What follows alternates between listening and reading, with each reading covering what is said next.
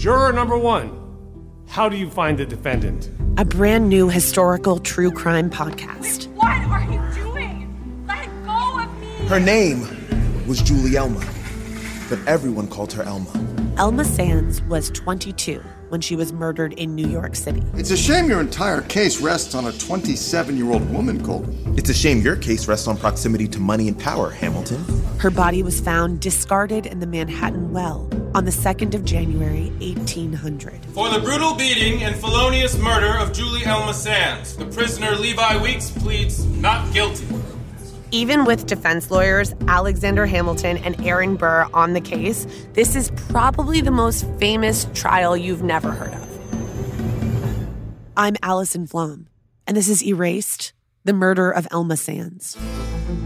Everybody liked her. She was a sweet, happy, virtuous girl until she met that man right there.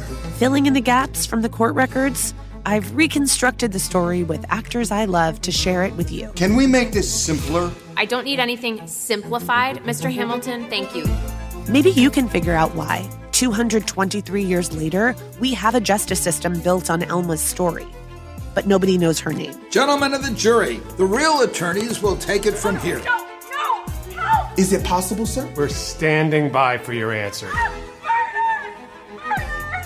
When you lay suffering a sudden, violent, brutal death, Starring and executive produced by Allison Williams. I hope you'll think of me. With Tony Goldwyn as Alexander Hamilton. Don't be so sad, Catherine. It doesn't suit you. And Barry Scheck as Aaron Burr. The law is whatever we say it is. Written and created by me, Allison Flom. Elma was found dead.